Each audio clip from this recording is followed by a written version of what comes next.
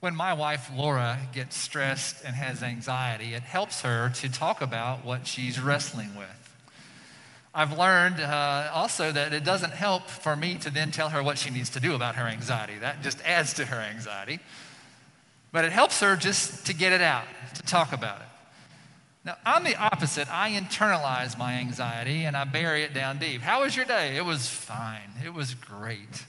And I keep burying that anxiety and stress down into myself until I can't hold it anymore, and it comes out sideways or it comes out directly, and I end up harming other people with my words or my actions.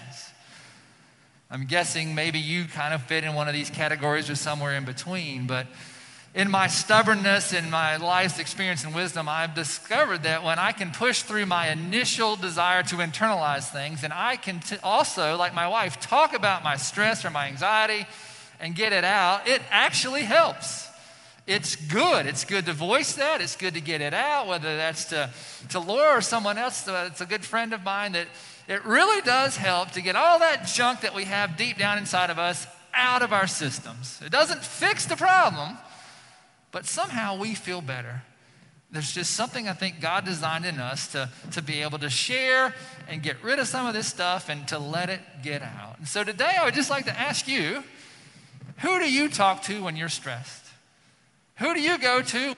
You're anxious, or you like your pastor, sometimes you internalize it and you let it get down until it blows up, or do you have someone in your life that you can trust and you can be yourself with and you can just let that anxiety out? Who do you talk to about your anxiety? Well, today we're going to let Jesus and the Apostle Paul in the New Testament talk to us about how we can deal with some of our anxiety. And I think there's a lot of good news today. And so I just invite you again to keep in the back of your mind, who can I trust with my anxiety? Who can I talk to? And let's see what we learned today from Scripture. We're going to be in the first century, and we're going to look at the life of Paul. He was an evangelist. He shared the good news of Jesus all around the Mediterranean world, and he started churches. He wrote them letters, and many of those letters have become our New Testament. And so we pick up the story today in first century, and Paul is in a place called Ephesus, which would be in modern-day Turkey, and he's in prison. And he's awaiting trial, and at that trial, he might be convicted and then sentenced to death. So Paul can understand a little bit about anxiety. He's probably been beaten up, maybe even stripped, thrown into prison, and there he's in prison, and he's anxious. But he's writing letters, and he's writing letters to some of his friends, and one of the letters that he's writing is to the church in Philippi, which is in modern-day Greece, and Paul has good friends there, and he's writing them letters of encouragement because they also are being persecuted. Paul's in prison because of his faith in Christ. He's being persecuted for his belief in following Jesus, and the church in Philippi, the Philippians, are also undergoing persecution. They are a religious minority in their community, and they're being persecuted, and they're undergoing a great deal of suffering because of their faith in Jesus. And Paul is writing them to encourage them as they are also being persecuted for their faith. So let's see what this one man in an anxious position is writing to his friends in another anxious position about how to deal with their anxiety. So let's jump into Philippians chapter 4, beginning with verse 4. Rejoice in the Lord always. I will say it again, rejoice. I don't know about you, but that's not what I would expect Paul to say. From prison, maybe beaten, stripped, right? He might be executed. He's writing to a bunch of Christians who are also being persecuted and are suffering. And the words that come out of his mouth are rejoice, right? Rejoice in the Lord. Always I say rejoice. Paul's saying, yes, there's tough times, but there's always reasons for us to find goodness. What is it in your life that you can rejoice about? What can you be happy about? Focus on the good, even as we stand in tension with the things that are stressing us out. Let your gentleness be evident to all. The Lord is near. Let's pause here for a second. Right? Paul's in prison for his faith. The Philippians are being persecuted for their faith. Your first probably instinct would be to retaliate to those who are persecuting you and fight back. And Paul says, don't do that. He says, let gentleness be evident to all. Right? Don't jump on your social media, start trashing the people in Philippi, right? Respond not with retaliation, but with gentleness. And know that you're not alone. The Lord is near. The Lord is with you. You're not facing your anxiety by yourself. Let's see what he says next. Do not be anxious about anything. Paul is like Jesus, right? He gives us these words that, again, what? Easier said than done, right? The last 2 weeks, what have we looked at? Jesus says, do not worry, do not fear. And now, evidently, Paul understands Jesus because he says, do not be anxious about anything. Easy for you to say, Paul, right? You don't know what stress I'm under, right? He's in prison. He could be executed for his faith. He's been beaten up, right? It doesn't get much worse than that. And he says, do not be anxious about anything. How can he say that? How can Paul say that and expect us to believe that and hear that, right? Because we understand anxiety, right? We've been talking about, here's a definition of anxiety that all of us feel, right? It's the feeling of fear, dread, or uneasiness, right? We all face anxiety in our lives, the stress, we don't want to get out of bed, our heart beats faster, we have the physical manifestation, we have the emotional manifestation, right? Just that feeling of dread. We've also talked some about anxiety disorders, right? When anxiety is so intense and excessive, it doesn't go away and worsens over time. Symptoms interfere with our daily activities, such as job performance, schoolwork, relationships, right? For some of us, we have anxiety disorders, and we need to seek help from physicians and from counselors, and there's nothing wrong or shameful about that. It's just the way some of us are wired, right? So all of us understand anxiety. Some of us are dealing with anxiety disorders. Right? How can Paul's words help all of us? Let's keep going and see what he says.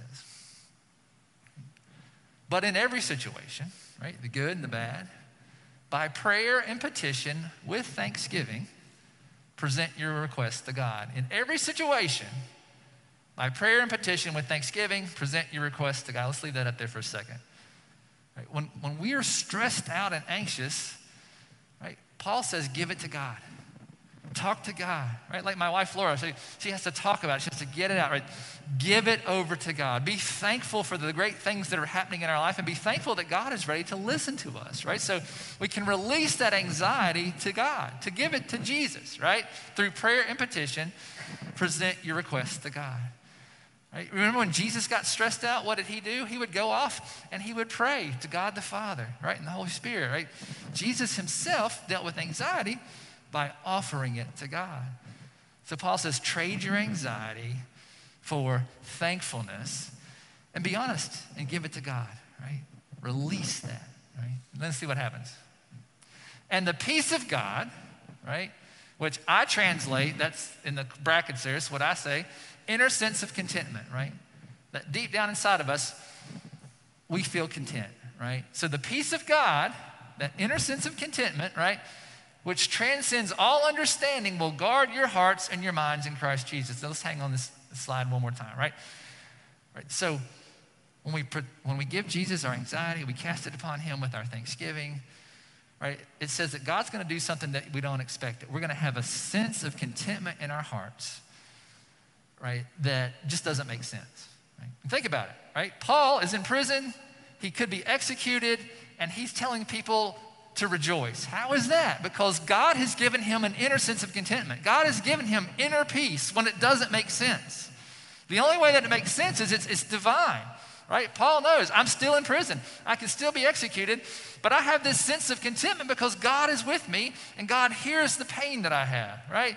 It's this great gift to us, right? It says so that peace will come upon us, right? So to the Philippians, when you're being persecuted for your faith, it's hard, you're in a tough external situation, but you can have internal peace, right? And I think that translates to us when we're stressed out about work or we're stressed out about our marriage or we're stressed about a health issue, right? The stress is still there, but we can find God's inner peace that doesn't make sense. And the only way we can receive this is by opening ourselves to God, and God gives us this sense of inner peace. Doesn't change all the external circumstances, but it helps us deal with it, and we have this sense of peace. And Paul even goes beyond. He says, I can even rejoice, right? And it says that peace will guard our hearts, will guard our minds in Christ Jesus, right? And what's behind this language in the original Greek that it was written, you can imagine an army garrison of soldiers that are sent to guard a city. That's what this image is. God's peace is guarding our hearts and guarding our minds so that in the midst of the storm, we can still find inner peace and inner contentment, right? That is amazing. That's God's offer to us. Let's keep going. Finally, brothers and sisters, whatever is true, whatever is noble, whatever is right, whatever is pure, whatever is lovely, whatever is admirable, if anything is excellent or praiseworthy, think about such things. Let's leave this up, right? So now Paul's saying, right, look for the good in the world, right? Whatever is noble, whatever is right, whatever is pure, whatever is lovely, right? Focus on that. Focus on the good. Now, let's think about this. There's something else going on here, right? So the Philippians are being persecuted by their society, right? By the people that they live in. And so if you're being persecuted or attacked by people who are around you, what do you want to do, right? We want to retreat from that world, right? We want to retreat from the society. We want to say, those people are evil. I want to get away from them. And what Paul's saying is, don't retreat from the world, right? The whole world's not evil. There's still good in the world. So even in the midst of your society where you're being persecuted and harmed, look for what is true, what is noble, what is right, what is pure, right? And he's saying you can look places other than the church, right? These are not just Christian values, right? These are everyday values, noble, pure, lovely, admirable, right? There is still good in the world. Don't retreat from the world. Now, let's think about this in our time right now in America. It's a hard time to be an American, isn't it? Right? We're so tired of get the vaccine or I'm an anti-vaxxer, or wear a mask or don't wear a mask, right? We've got the left, we got the right, we got everybody arguing against each other. We have different opinions about everything, right? And our initial instinct is when we're disagreeing with half the nation or half the people that we go to school with or work with, we want to what? We want to run and hide and stick our head in the sand. I'm tired of social media. I'm tired of looking at the news. Everything's so terrible. Like the world is evil.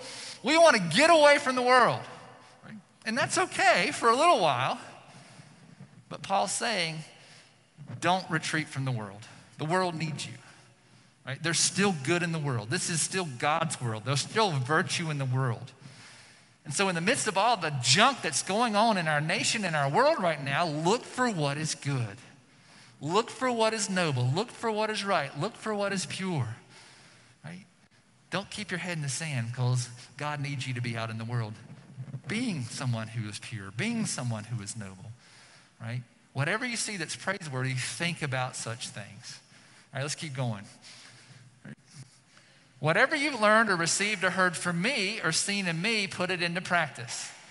And the God of peace will be with you. And this is where Paul says, right, see what I've done, right? See how I live my life. I follow Jesus, right? We still need to stand on our Christian principles, our Christian morals, right? They've seen Paul, right? He's been attacked and thrown into prison, beaten and stripped, and he still has joy, and he still is kind to people, and he still responds with gentleness. He doesn't jump on social media and blast people. He doesn't put his fist up and fight people.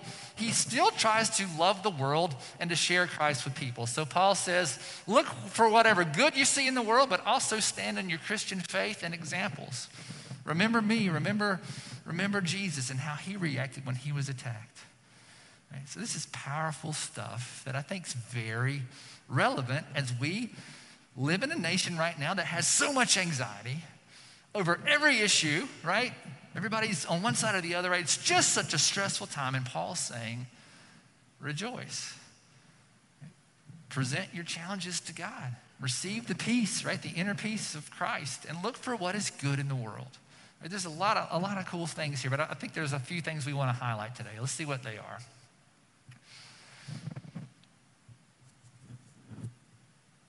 Let me jump to that first one, right? Paul's saying to dispense with anxiety, right? Give your anxiety to Jesus. Place your troubling issues and situations before God in a spirit of gratitude, right? Exchange your anxiety and stress for gratitude from Jesus, right?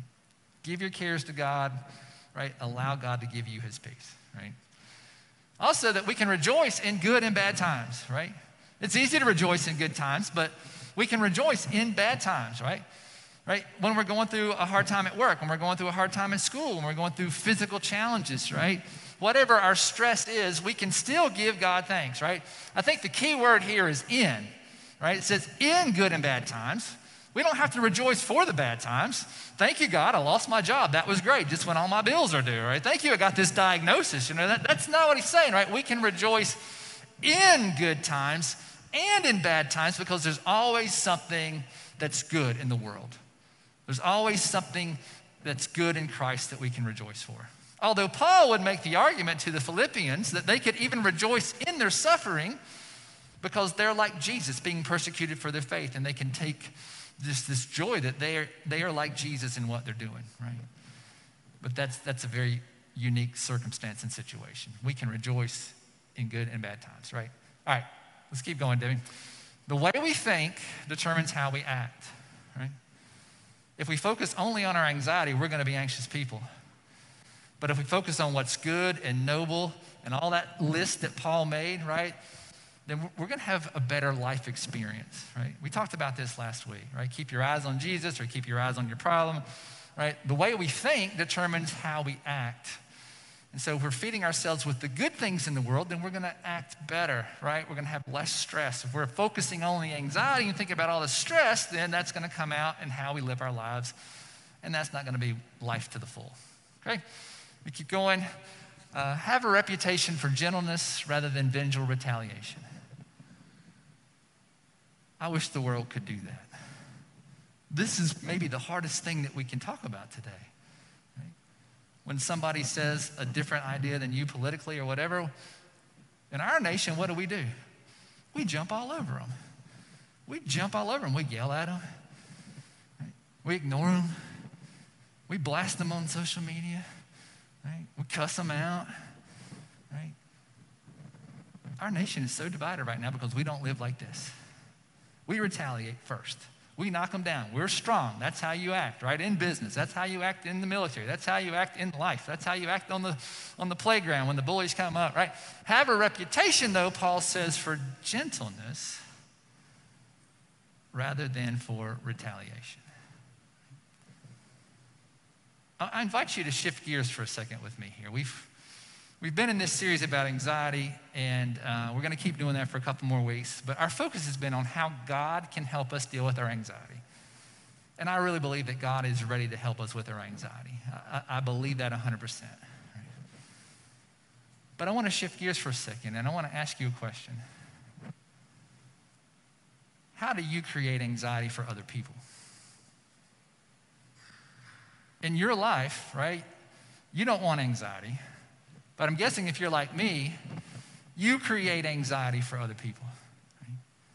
So let's shift the conversation for a second. Instead of thinking about how God can help us, how is God calling us to help other people? How do you create anxiety for people in your family? How do you create anxiety for people that you go to school with? How do you create anxiety for people that you work with? How do you create anxiety for people who are your neighbors? How do you create anxiety for the waiter or the waitress that's just having a rough day? How do you, let me ask you this, create anxiety for people you go to church with? Because anxiety even happens in churches, doesn't it? How do you create anxiety for people in your lives? And how do you create anxiety for people in the world? I don't know about you, but I know there's people starving in the world, and my family and I, we throw away food every day. There are people in our community who don't have clothes on their backs, and I have a closet full of clothes that I'll probably never wear again, but I hang on to them for whatever reason. How do we cause anxiety for other people? I think it's something that God really calls us to wrestle with. A lot of times when something happens in our families and one of our members of our family is just going through a hard time of anxiety, parents, children, whatever, it's like, little Bobby's having a hard time. Maybe we should take Bobby to the counselor and see if Bobby can be helped by the counselor. And that's a good thing. Right? But hopefully if Bobby goes to a good family systems counselor, the counselor's going to say, I don't just need to see Bobby.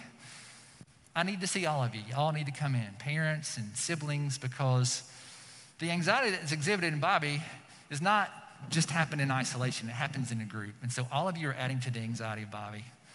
Right? And so we need to work through this together.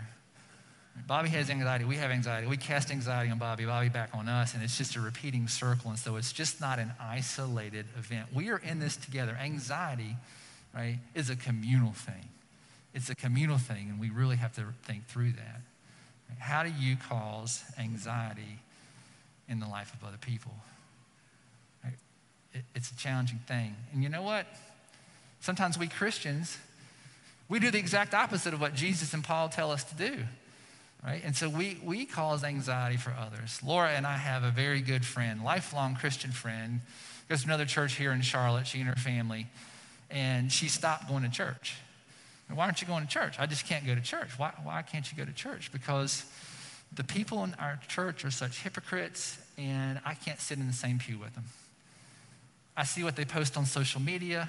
I see what they say about issues and how they deal with people who don't think like them. And she's talking about people on all sides of issues. She's like, I'm just tired. I can't go into a church building with these hypocrites who say they follow Jesus and they do this. And she's like, I'm done for a while. That breaks my heart. But is she wrong in the way that we Christians deal with each other in the world today? Are we gentle or are we retaliatory? Right? The Christian church is a great thing. It's the body of Christ in the world. And we've done many great things for Jesus around the world and in history. But you can also go back in history and see that the church has been a huge persecutor of people who don't act a certain way or look a certain way, or they have a different religious belief. And so the church has a terrible track record of not doing what Paul and Jesus ask us to do. How are we as a Christian church? How are we as a denomination? How are we as the church of Christ in the world causing people anxiety while we're acting like hypocrites? This is hard, I know. I'm causing you anxiety right now by asking you to wrestle with these questions. But, you know, we just played the Lord's Prayer, and we love that prayer, and it's a powerful prayer. In that section that goes, forgive us our trespasses as we forgive those who trespass against us. Forgive us our debts as we forgive those who are our debtors. Forgive us our sins as we forgive those who sin against us. What's the first part of that prayer? It's a focus on us. Forgive me, forgive us. Right? But usually we skip past that. As followers of Jesus, I think we need to be honest about how we cause anxiety for other people. How do I cause anxiety for other people? And how do we stop doing that? So what? What's the point today? What's the big idea? I think if you boil it down in a nutshell, this is what it is. Peace on the inside becomes peace on the outside. When we have the peace of God that transcends all understanding, we live like that. Right? When we have anxiety in our hearts and our lives that we haven't dealt with, we take it out on the world. We take it out on our children. We take it out on our grandchildren. We take it out on our waiter and waitress. We take it out on the person that cuts us off in traffic. We take it out, right? When we have anxiety, if we don't deal with it, we're going to give it to someone else. Peace inside, right? The peace that transcends all understanding becomes peace outside, the way that we treat others. If we have the peace of Christ, we're causing less anxiety to people in our lives. So it all comes back to, right, what is that relationship with us? Peace on the inside becomes peace on the outside. All right, and let's keep going. All right, God's peace transcends understanding, right? God can help us with our anxiety. Do not obstruct it from expanding, right? We don't want to get in the way of God's peace from hitting someone else, right? God's peace will transcend understanding, but if we obstruct that, if we get in the way of that and we cause other people anxiety, then that's not a good thing, right? So just want to challenge you to do a few things this week. Maybe pick one of these things, right? Action step, right? One is put Paul to the test, right?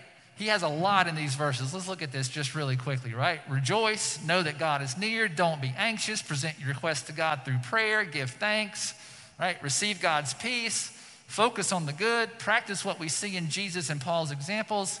And the way we think determines how we act, right? If you're struggling with anxiety in your life, these are 9 things that you can do. 9 things that you can do to help find peace in your life. And just go back and read the scripture. It's all in there, right? 9 things that we can do, right? Another action step is when you're facing adversity, respond gently rather than to retaliate. That's probably going to be the hardest one for all of us, right? Respond gently rather than retaliate. And so then the final one would be this, right? Ask yourself, how do I create anxiety for people? I just invite you every day, start the day with that question. Pray about it, journal about it, right? Deal with it, talk to somebody about it, right? Talk to God about it, right? That's what prayer is, talking to God about that, right? How do I create anxiety for other people? This week I was driving in to work, and I listen to sports radio a lot of times doing that, and there's this segment on the sports radio show called What the Bleep? And so bleep is bleeping out a cuss word, like what the heck, right? So these guys on sports radio, they scour the news for news stories that just like make them think, what are you thinking? Like, what's wrong with you? Like, what the bleep? What's going on, right? And so this segment this week was stop fighting each other. And they talked about examples in our culture of how we can't help but fight with each other. And one example was locally at a Waffle House here this past week, one of the cooks got in a fight with one of the customers, right? In Waffle House, right? We're all so stressed out. You think you go to Waffle House, you're going to get some chocolate chip pancakes, and you're throwing down with the cook, right? What the bleep, right? What the heck is wrong with you, right? Don't go to Waffle House and get in a fight with the cook, right? They talked about the Clemson-Georgia game the other day, right? Last weekend it was here in Charlotte, and they said that a couple of the fans got into a fight. Well, that's probably no surprise, right? But the surprise was it wasn't a Georgia fan versus the Clemson fan. It was two Clemson fans fighting each other, right? Why are you fighting each other? Well, obviously they lost the game. Maybe that's why it was. They bounced back this week, of course. But, right, what are you doing? And they said, at the happiest place on the planet, down in Disney, right, in the Magic Kingdom, in line to get on the little ferry ride, right, with little girls, little boys, whatever, right, that parents got in a fight with each other in Disneyland, standing in line to ride the ferry. What the bleep? What is wrong with you people? Don't have peace. Yesterday we remembered the 20th anniversary of 9/11. It pains me still.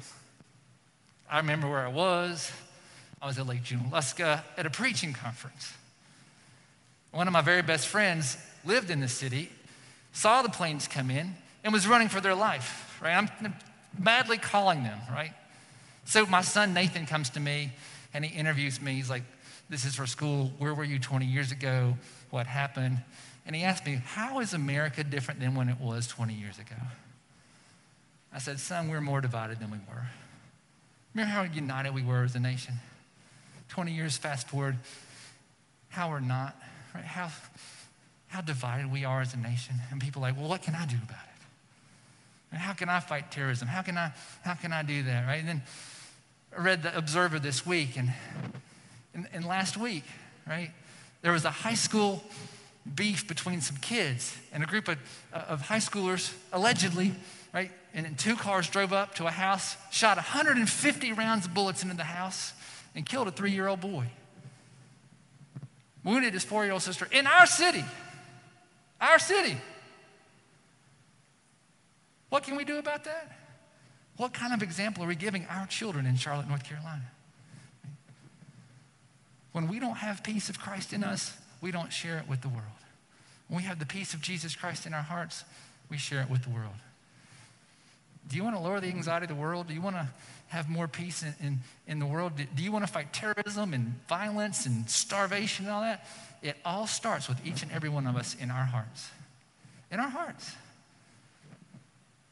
When we have the peace of Jesus inside, it becomes the peace of Jesus outside. So brothers and sisters, I want you to cling to these words of Paul, that in the midst of challenging times, we can have good hope. We can rejoice because God is with us. And he's given us a simple way of stopping all the violence, stopping all the anger, stopping all the pain. Receive the peace of Jesus in your life and share it with the people in your life. Peace on the inside becomes peace on the outside.